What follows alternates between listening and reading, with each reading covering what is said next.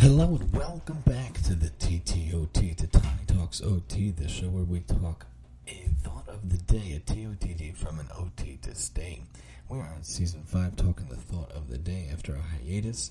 Just some interesting things that came up during the hiatus. It was 2222 a couple of weeks ago on February 2nd, 2022. So they did a very cool hat in my son's school. They did some games with it and they were able to go about with the theme. And when it was the 100th day of school also, they did some cool stuff with that also. You know, they made a hat.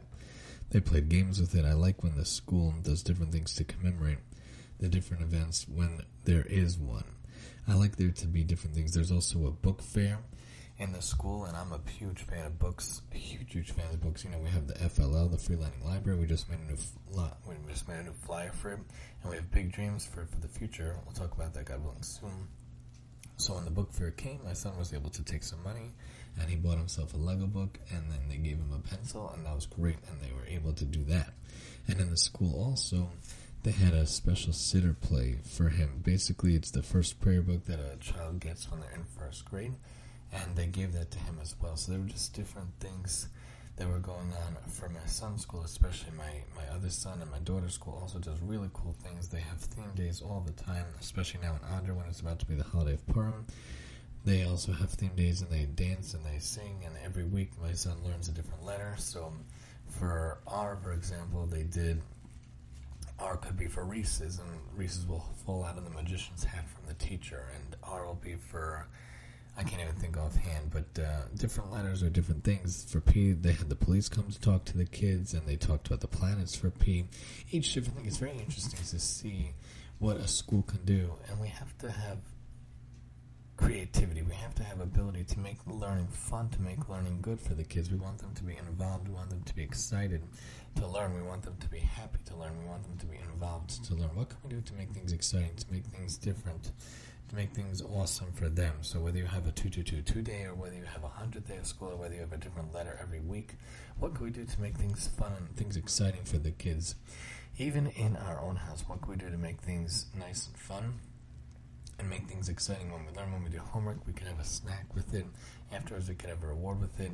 If I have to make dinner now, because when I come home from the site, I get home at about 4, and I run right to the school. I ask them to hold him a little bit later, my son, and then I walk home with him, and that's fun. And when we're walking home, I ask him about his day. We walk home together. Not so easy for him to walk all the way, but we did.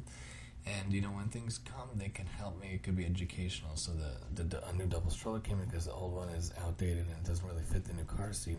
The single stroller and the double stroller we got in order to fit the new car seat. When I'm building it, the kids are next to me and they're watching me build it. And when the shower organizer basically almost fell on my daughter's head the other day, I caught it in time, don't worry.